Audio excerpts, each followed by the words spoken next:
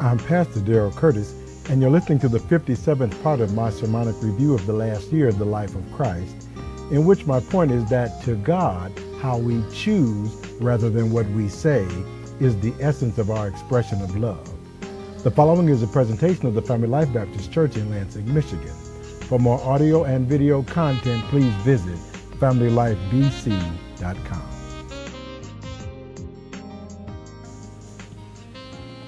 August 11th, and our lesson for today is the 57th part of our review of the last year of the life of Christ, and the text is John chapter 15, verses 1 through 4, which say this: I am the true vine, and my Father is the vine dresser. Every branch in me that does not bear fruit, he takes away, and every branch that bears fruit, he prunes, that it may bear more fruit. You are already clean because of the word which I have spoken to you. Abide in me, and I in you. As the branch cannot bear fruit of itself unless it abides in the vine, neither can you unless you abide in me. God bless the reading of his word, and let us bow our heads in a word of prayer. Gracious God, our Father, we thank you afresh for the total sufficiency of Jesus Christ, for the perfect teaching ministry of your blessed Holy Spirit, and for his ability to explain your word. So give us the words to say, and let us say them with liberty, with clarity, and with boldness, and that somebody listening might believe the report. Thanking you in advance for all that you are going to do in the strong and perfect name of Jesus Christ our Lord, we pray. Amen. Now, thank you very much for coming to hear our message today. And before we begin our next lesson, let us reiterate our reason for attending church. We attend church to obtain the mind of Christ, meaning to have the Bible illuminated in our minds so that we can clearly understand the principles that Jesus taught and base our daily personal decisions on those principles. We come to church because we want to be obedient to the Bible, which is the doctrine of Jesus Christ, in an informed, insightful, and intelligent manner. Now, in Jesus' final discourse to his disciples, he is no longer talking about the mundane concerns of this life, but about how his interaction with us fits into the realities of our eternity. In the beginning, God designed a physical environment for us in which we could live eternally without worry. Everything that we needed was provided. Our food grew on trees. We had dominion over the animals, and they posed no threat to us.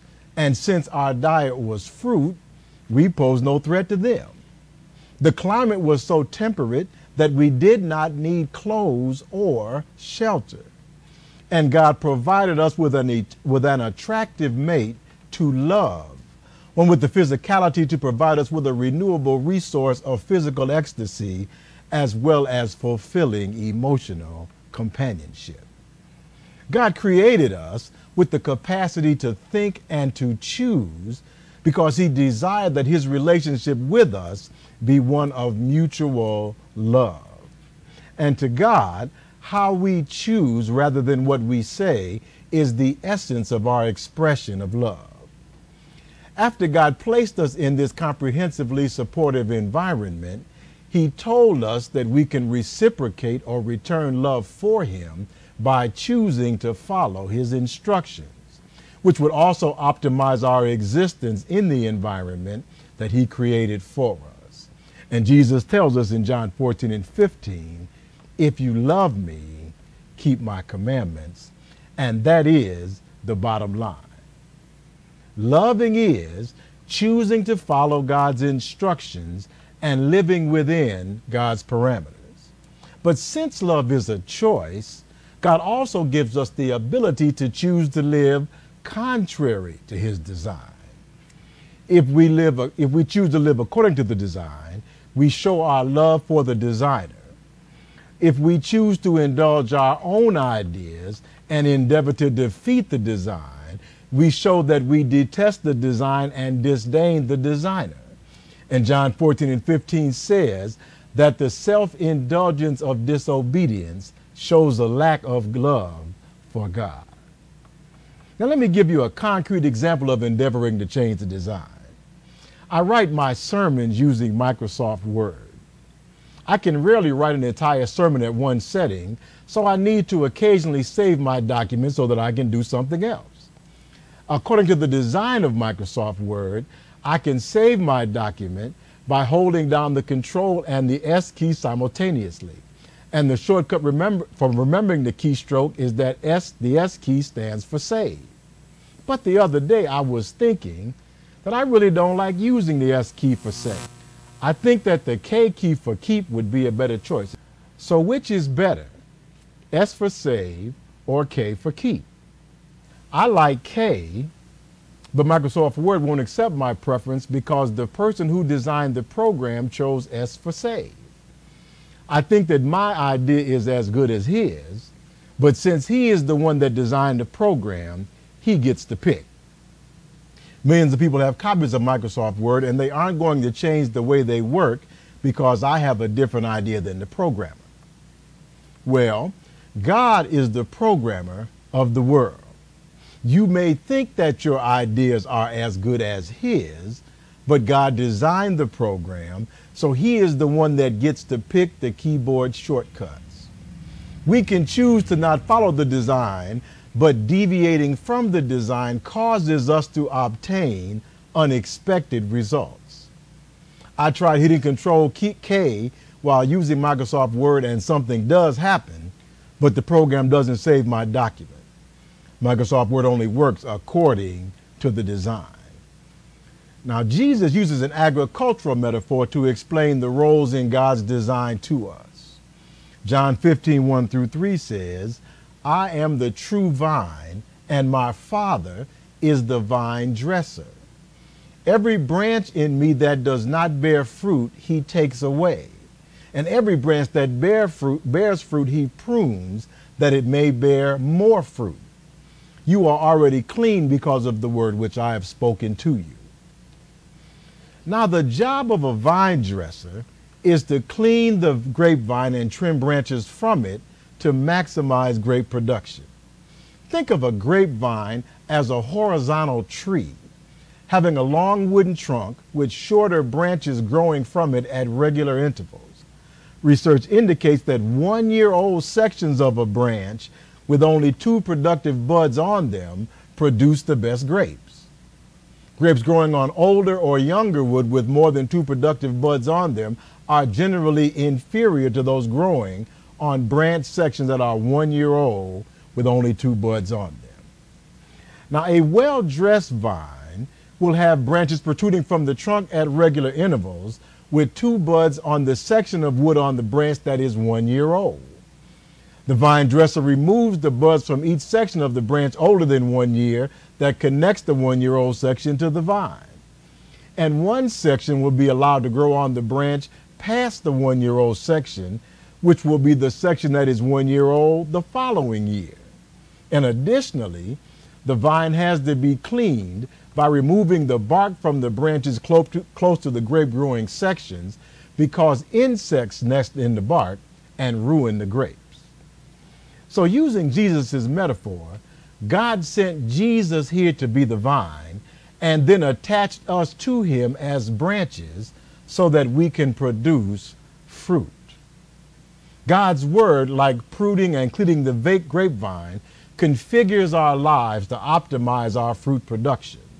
And Jesus tells us in John 15:17, abide in me, if you abide in me, and my words abide in you, you will ask what you desire, and it shall be done for you.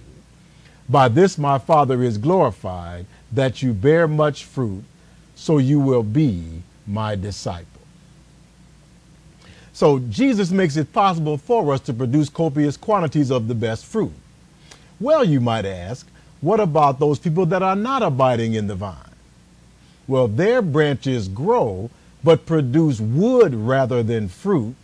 And when the vine dresser inspects the vine, he will take those branches away, as Jesus says in John 15:6, if anyone does not abide in me, he is cast out as a branch and is withered, and they gather them and throw them into the fire, and they are burned. Now, the purpose of fruit in any species of plant is to provide seeds for reproduction. So what do we reproduce through our association with Jesus? The answer is found in John 3:16, which tells us, "For God so loved the world that he gave his only begotten Son, that whoever believes in him should not perish, but have everlasting life." Everlasting life is the fruit that Jesus Christ has come to produce. God so loved us in the beginning that he created our environment so that we could live with him forever. But our eternality depended upon our choosing to stay within design parameters. In Genesis 2:16 and 17, the Lord God commanded the man, saying, "Of every tree of the garden you may freely eat, but of the tree of the knowledge of good and evil you shall not eat, for in the day that you eat of it, you shall surely die." But the man and the woman in the garden showed their disdain for God by violating his design parameters. God still loved them, and God loves us so much that he sent his son Jesus with a new plan to give us everlasting life. We can obtain everlasting life by our attachment to the vine of the love of Jesus Christ and be restored to our original relationship with the vine dresser.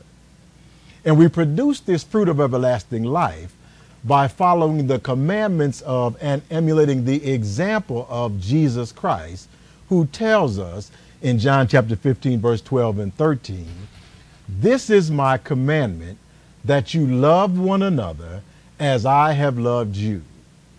Greater love has no one than this, than to lay down one's life for his friends." In the garden, everlasting life initially depended upon whether or not we choose to love God enough to obey him, and we, through Jesus Christ, are back to that same choice to love. We produce the fruit of everlasting life by reproducing Jesus' example, obeying the command to love one another as Jesus loved us. Jesus showed his love for us by laying down his life for us on the cross. He provided us with the sacrifice that we need to atone for our sins, and Jesus calls upon us to sacrifice ourselves for one another as he sacrificed himself for us. And since self-sacrifice is the key to everlasting life, the one thing that stands between us and the love of Christ is our self-centeredness. Many Christians are not aware of the fact that life with Christ is not about ceremony or perfection, not about following religious rules and regulations, and not about performing rituals correctly, but rather about how we maintain our relationships and sacrifice ourselves for one another. Now, last week, we reviewed the 6 denials of Peter. Jesus warned Peter that Satan was on his case, but Peter arrogantly maintained that he would remain steadfastly at Jesus' side throughout Jesus' passion. But Peter denied Jesus just as Jesus prophesied. Matthew 26, Mark 14, Luke 22, and John 18 records, "The other standing there came close to Peter and said, 'Surely you're one of Jesus' disciples. You're a Galilean. Your speech betrays you.' But Peter denied it again and began to curse and swear. 'I don't know this fellow you're talking about,' he shouted. 'I don't know what you're saying.' And this was Peter's 6th denial. And while he was still speaking, a rooster crowed a second time, and the Lord turned and looked at Peter. Then Peter remembered what the Lord had told him, 'Before the rooster crows, you will deny me 3 times, and before it crows the second time, you will deny me 3 times.' Now, Peter denied Jesus after emphatically declaring that he would not do so. Peter was warned.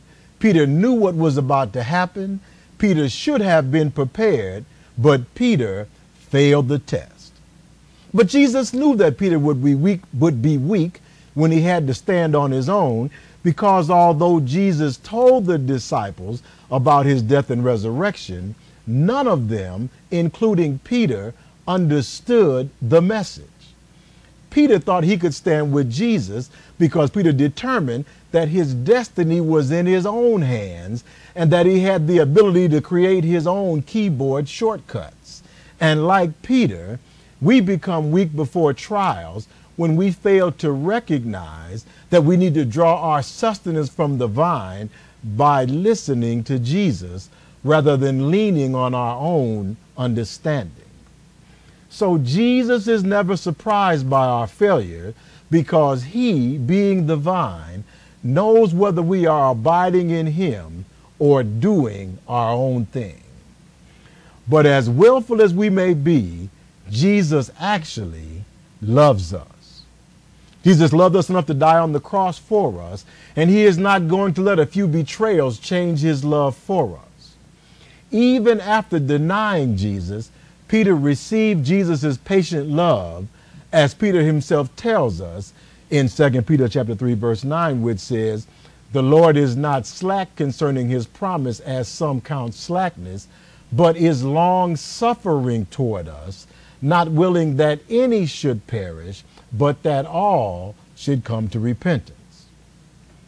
Paul describes Jesus' love in 1 Corinthians 13, 4, 5, and 7.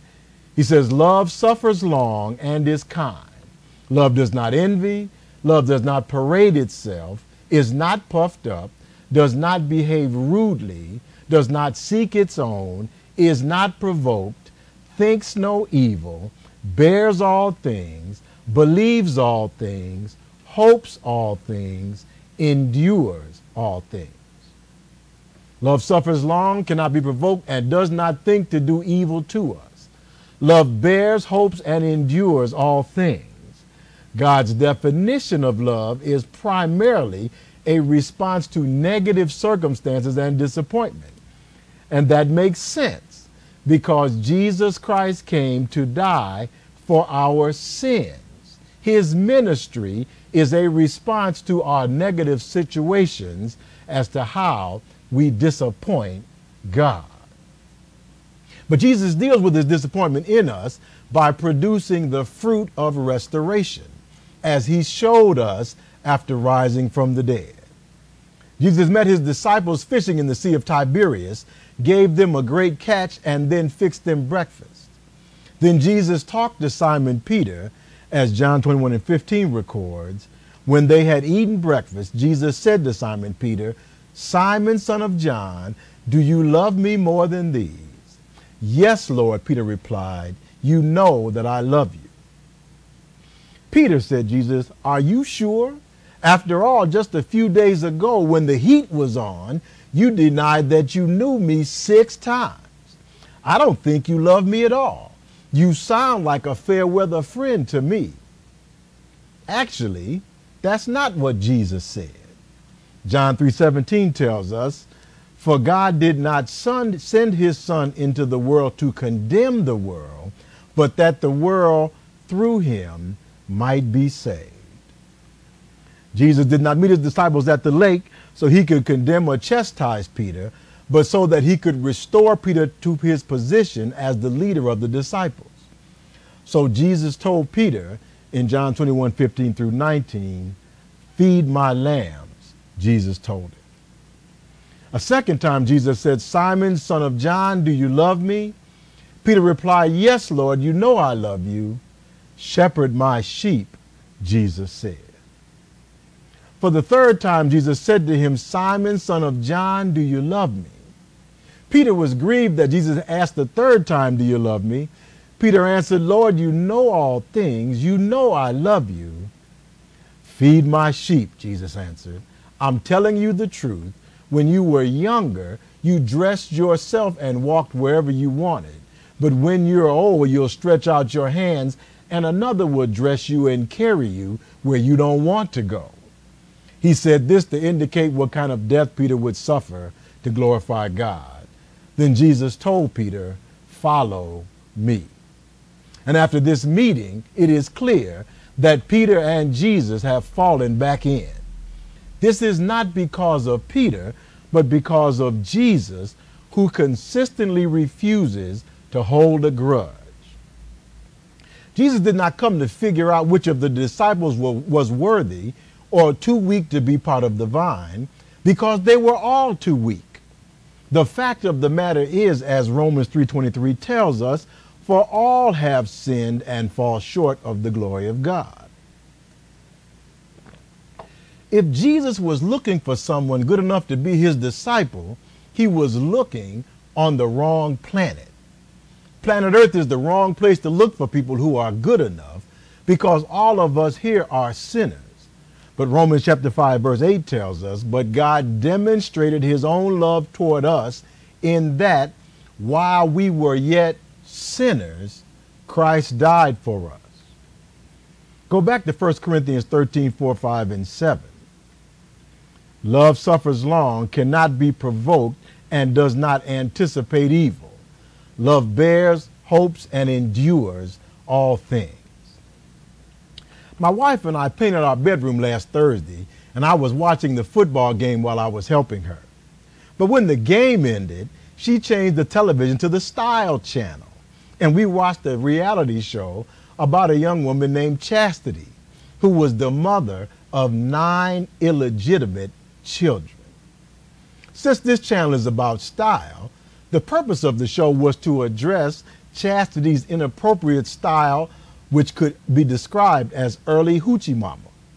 Her own teenage son repeatedly told her that he was embarrassed to have her come to the school he attended because she dressed like a prostitute. The producers of the show sought out her friends and relatives, and everyone whom they asked, including the professional wardrobe designers, told her that she should cover up some flesh, but Chastity just wasn't having it. She decided to let it all hang out. Now, Chastity was going to school herself to become a psychologist, and to try to convince her that her wardrobe wouldn't work with her chosen profession, the host of the show had Chastity stand on the street inside of an enclosure that allowed the passers-by to see her body, but not her face. The host then stopped 20 men and women at random and asked them to write down whether they would consider consulting with the woman in the enclosure about a psychological problem if they had one. When Chastity read the written responses, she found that 20 out of 20 passers-by said in various ways that she looked like a prostitute rather than a psychologist, and that there was no way that they would ever consult with someone that dressed like her.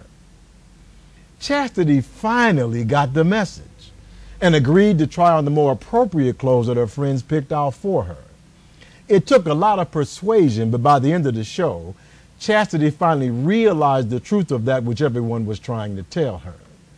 And I hope that when Chastity returns to her home environment, her new wardrobe will actually be a catalyst for a change in her morals. You can imagine that a woman with 9 illegitimate children is not exactly a pillar of virtue. Chastity dressed like a prostitute, but there was this woman who was a real prostitute. But she was tired of life on the street, and she heard that Jesus could help her change her situation. She found out that the Lord happened to be in her town for the day, and that the preacher was having an open house for him. And although she was a prostitute and dressed like it, she wanted the Lord to give her the love, comfort, and most of all, forgiveness that others receive from him. So, dressed in her working clothes, she went to the preacher's house and received the same reaction from the people at the preacher's house that Chastity received from the people that saw her in the enclosure. But on this day, the prostitute was not interested in how many men she could attract to make money, or how many women were disgusted with her outfit, because she only had one person in mind. She ignored the remarks of the crowd and pressed through them to see Jesus. And when she saw the Lord, she noticed that the preacher had not extended the courtesy of the house to him by having his feet washed, a custom that we discussed a couple of weeks ago. She had the oil that she used to perfume herself between clients in her purse, and since foot washing was the job of a servant, the prostitute decided that she would wash Jesus' feet and refresh them with her oil. Now, this was certainly a scandal. When my wife and I are in the club and a woman comes in that is showing too much skin, we generally look at each other and say, Really holy people generally don't have anything to do with prostitutes. And a preacher like me that understands the difference in electrical potential between a man and a woman would not allow a preacher to even touch him. But here was Jesus in public letting this prostitute kiss his toes, wrap her hair around his bare feet, and rub on him with her perfumed oil. Seeing what the folks wrote about chastity, I'm sure that you can imagine the conversations going on in the room about Jesus and the hooker. But Jesus did not say anything to her, but rather spoke to Simon, his host, as Luke chapter 7, verse 40 through 47 records. And Jesus answered and said to his host, Simon, I have something to say to you. So Simon said, Teacher, say it. There was a certain creditor that had two debtors. One owed 500 denarii and the other 50. And when they had nothing with which to repay, he freely forgave them both. Tell me, therefore, which of them will love him more? Simon answered and said, I suppose the one whom he forgave more. And Jesus said to him, You have rightly judged. Then Jesus turned to the woman and said to Simon, Do you see this woman?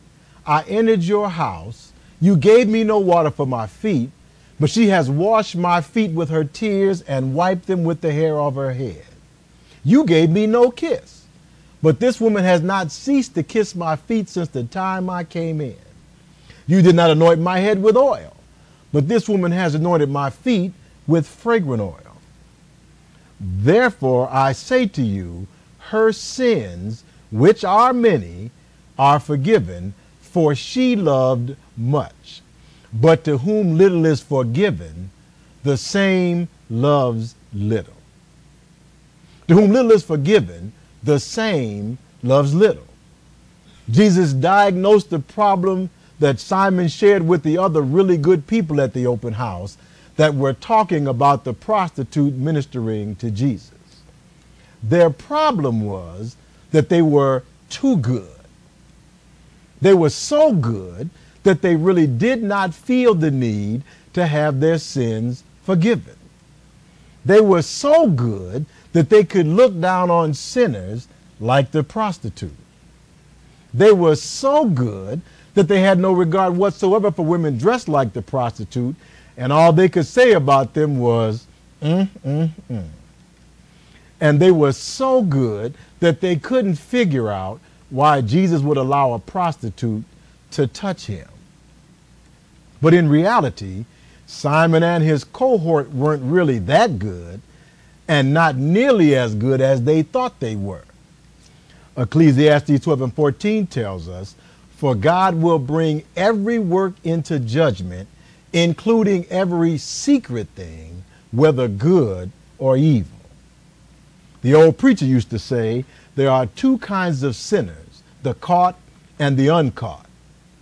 The reason that Simon and his cohort could think of themselves as good was because their sins had not been publicized as had those of the prostitute. Madoff was thought to be a really good guy until his sin was exposed. But our problem is that God can follow us home and see what we do in our secret closet where no one else can see. God told Samuel that man looks on the outward appearance, but God looks on the heart. And neither you or I want our heart secrets disclosed, because as Jeremiah 17:9 says, the heart is deceitful above all things and desperately wicked. Who can know it?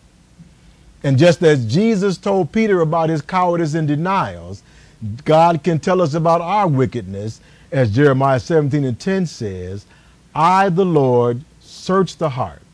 I test the mind, even to give every man according to his ways, according to the fruit of his doings.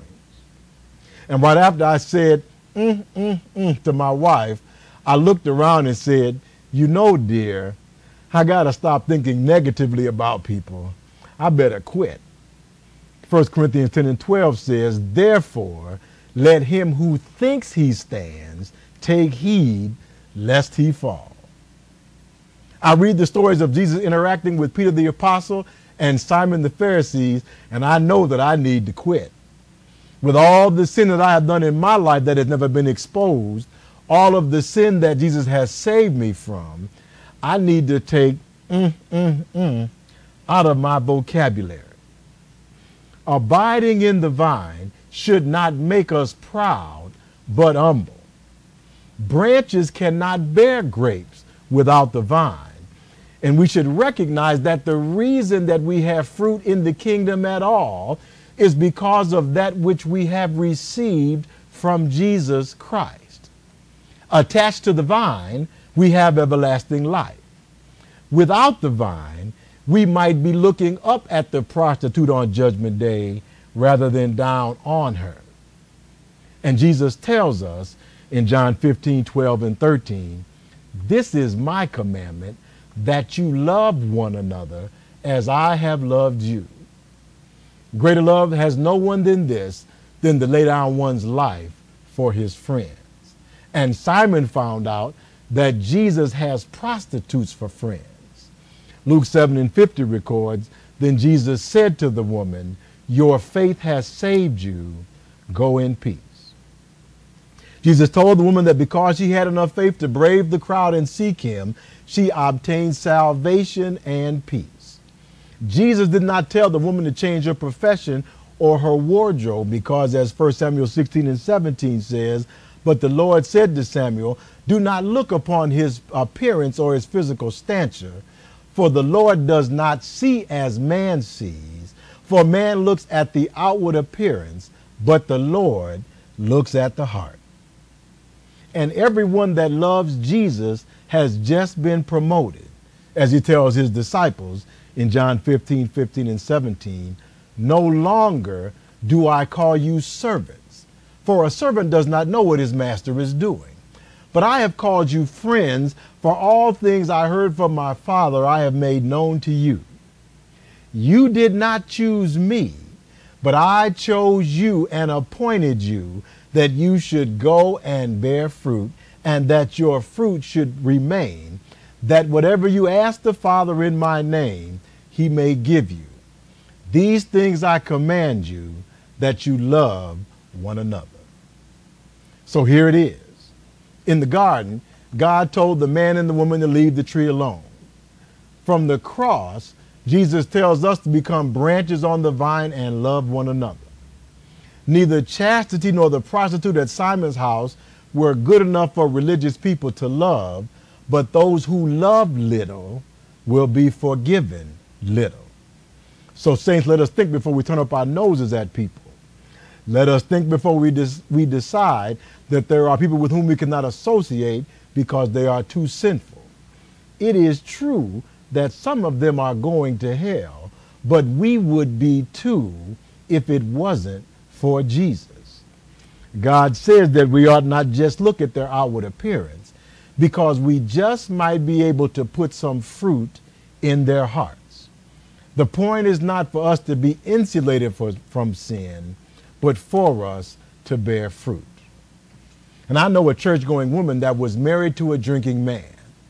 At first, she begged and pleaded for him to stop staying out all night drinking, and then she nagged and punished him as many women do. Finally, she realized that nagging and punishing was not producing the desired effect. I don't know who came up with the idea that telling a man over and over again to do something that he doesn't want to do would make him do it, but obviously it wasn't someone that had a great deal of information about motivational science. But after reading her Bible and finally figuring out that being punitive wasn't going to work, she made the choice to try a different tactic. Every Sunday morning, Her husband came home from a hard night of drinking and God knows what else as she was getting the children ready for church. Nagging hadn't helped change the situation, and being angry didn't seem to do any good. So she said to herself, if I loved him as Christ loved the church, I would fix him a nice breakfast when he came home. So she fixed her husband a nice breakfast and put a glass of orange juice and 2 aspirin on the table in case he had a hangover. And as he came in, ready to exchange harsh words with her, he looked suspiciously at the breakfast. He thought, is there arsenic in the orange juice? What's the deal? But the breakfast smelled pretty good, so he decided to try it. It was delicious, and he felt much better after he ate. Pretty soon his wife and children came downstairs, all dressed up and ready for church. The kids all greeted him cheerfully, and his wife kissed him, gave him a full body hug, and welcomed him home. See you later. We'll be back after church, she smiled as she herded the kids out the door. After a few weekends of this type of pleasant interaction, the man began to think about that which he was doing. As he was coming home one Sunday, it finally dawned on him that his wife was actually treating him better than the women in the club. So why was he spending his time out there? When he got home, he found the Sunday morning routine hadn't changed, and his breakfast, his orange juice, his aspirin, his kiss, and his full body hug were waiting for him. After he ate, he went upstairs to get some sleep, but he found that he wasn't sleepy. He realized that what he really wanted was to be with his wife, and since he knew where she was, he cleaned up, put on a suit, and came to church. I was reading the 8th chapter of Romans when he came in. Then the choir sang a song and Reverend Flanagan preached his usual salvation sermon. And when the invitational song started, the brother walked down the aisle and testified that he was joining the church after all his years of drinking and carousing because his wife had drawn him in with her love. The brother joined the usher board, but within a year or two, he had a stroke. He died after that, and if he went to heaven, it was not because of the church services that he had attended, the sermons that he had heard, or the people whom he served in the church, but it was because of the love of his wife, who decided to reject the teaching of the world that she could nag and get angry, and rather accept the teaching of Jesus Christ, who forgave the prostitute and Peter. Jesus said in John 15:17, these things I command you, that you love one another. John 3:16 tells us, for God so loved the world that he gave his only begotten Son, that whoever believes in him should not perish, but have everlasting life. Love is the fruit on Jesus' vine. Church activities like great sermons and miraculous healings are fine, but the true fruit of the Spirit is love. Do something extraordinarily loving for someone this week, because love is the reality of our eternity. And that is our lesson for today. Let us pray.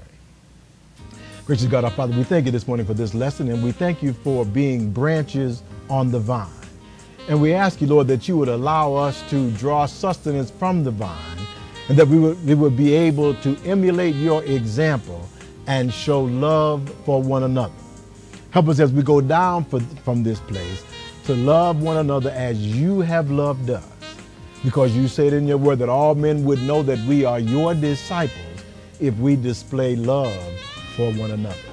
And now, Lord, we thank you for all these things. We ask you for traveling mercies as we go down from this place, and ask you to bring us back once again at the appointed time. And now, Lord, we thank you for all these things. We thank you for your goodness, for your mercy, and for your grace.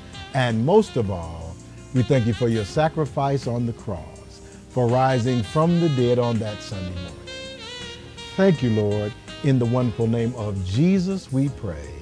Amen and thank God.